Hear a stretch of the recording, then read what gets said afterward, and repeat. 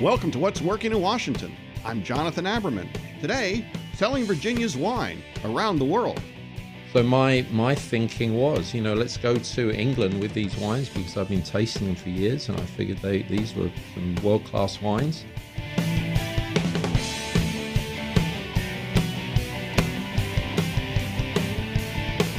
Entrepreneurs are people who like to get things done. It's always interesting for me to meet an entrepreneur who's taking his skills and applying in a completely new way. Chris Parker is the founder of New Horizon Wines. Chris, you've started out your career as a technology entrepreneur, software entrepreneur. You had success, you grew and sold a company, and we're not going to talk about technology today, are we? What are we going to talk about? We're going to talk about wine and economic development. How does a software entrepreneur, cybersecurity entrepreneur, become interested in economic development in wine? It goes back quite a few years because I've always had a keen interest in wine, not just drinking it, but just the whole art and science of it. And in my 20s, I set up a company in the UK to introduce wines from lesser known regions. It was really just for fun, and it turned into a business alongside my day job, which was software engineering. But that experience, I got exposed to wines from various parts of the world, and one of the countries was New Zealand. And at that time, nobody knew about New Zealand. So we made some really good progress in the UK. Some years later, moved to Virginia, stumbled across a few wineries, and it reminded me of the experience I had with the New Zealand wines. I thought, there's an opportunity here. It's going to take a while, but New Zealand started off with $50,000 of export, and it's now a multi-billion-dollar industry. So I figured, Virginia could potentially head that way. Well, New Zealand has a lot of sheep and is the place where we get a lot of our epic movies filmed. What are Virginia's attributes that allow Virginia to have a wine exporting industry? First of all, you got to have the right conditions. And, it's challenging in Virginia, humidity, rain, storms, occasional hurricane. But, a lot of the finest wines in the world are made in the most difficult places. So Virginia's been evolving over the last 40, 50 years. But the heritage of Virginia wine goes back to Thomas Jefferson. So there's a tremendous story in Virginia, and everyone loves a story. So first of all, you've got to be able to produce wine of quality, which now that is happening. Not that it's necessarily very well known in the local region. So my thinking was, let's go to England with these wines because I've been tasting them for years, and I figured these were some world-class wines.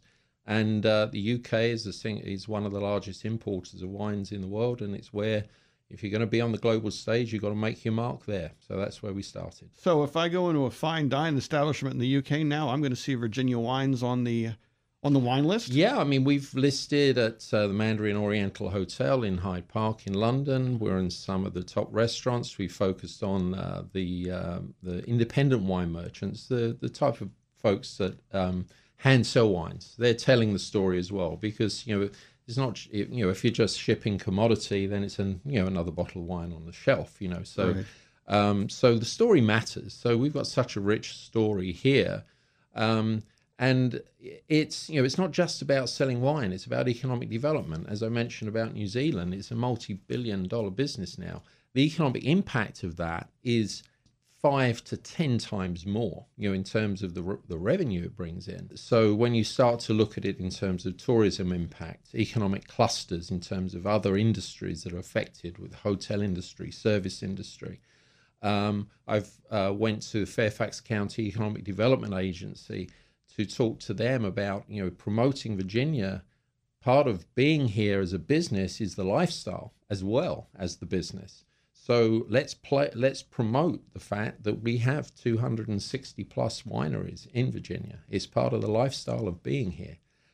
So now, I'm pleased to say that whenever there's an event in the UK, Fairfax County has Virginia wines that they're pouring, and is promoting Virginia as a place to be. Do you think that your experience with the promoting wines is indicative of the way an entrepreneur's brain works in some ways? Yeah, absolutely. Because the big lesson for me, it's I've been at this a long time, and when I decided after my previous company, Forefront Security, was acquired, I wanted to take a leap and do this. I was thinking about all the differences, differences between setting up a tech business, and all the things that you need to do there. And, the wine business, you're talking about stock and inventory and export compliance, etc. I was thinking of all the differences.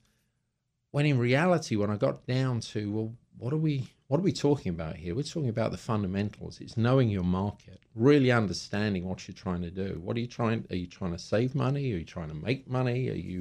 Are you creating an entirely new market? So it really made me think, the fundamentals are exactly the same.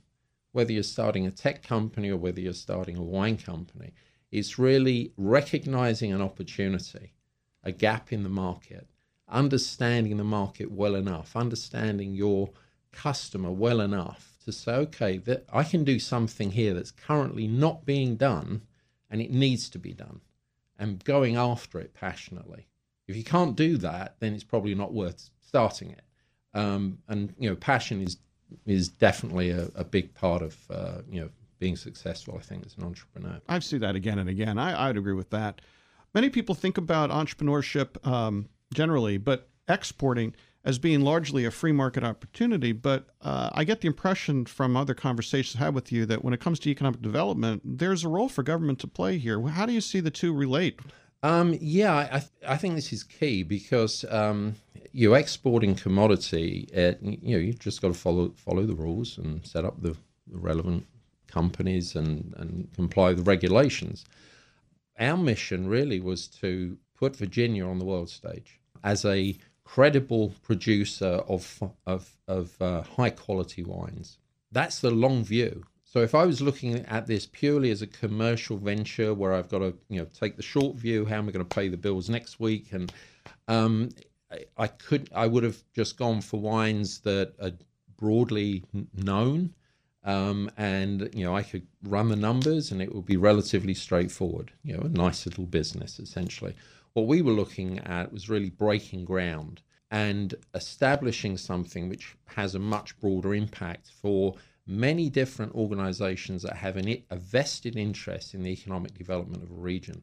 So from a technological standpoint, does it require much technology? No, not really. I mean, there's, basic things, accounting, what have you.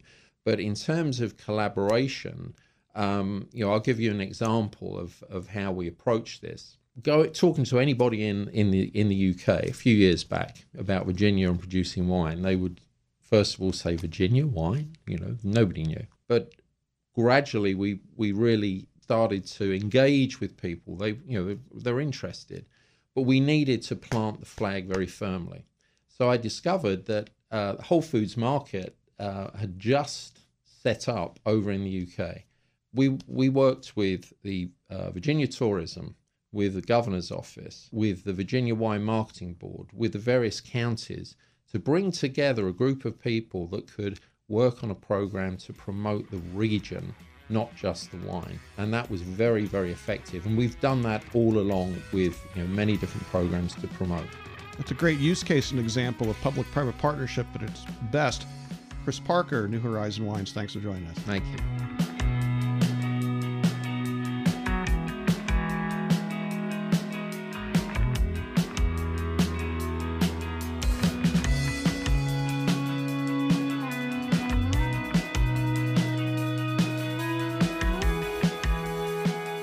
Thanks for listening to What's Working in Washington. A special thanks to our sponsor, Eagle Bank. How do you get to be number one in the D.C. area? Eagle Bank did it by putting relationships first.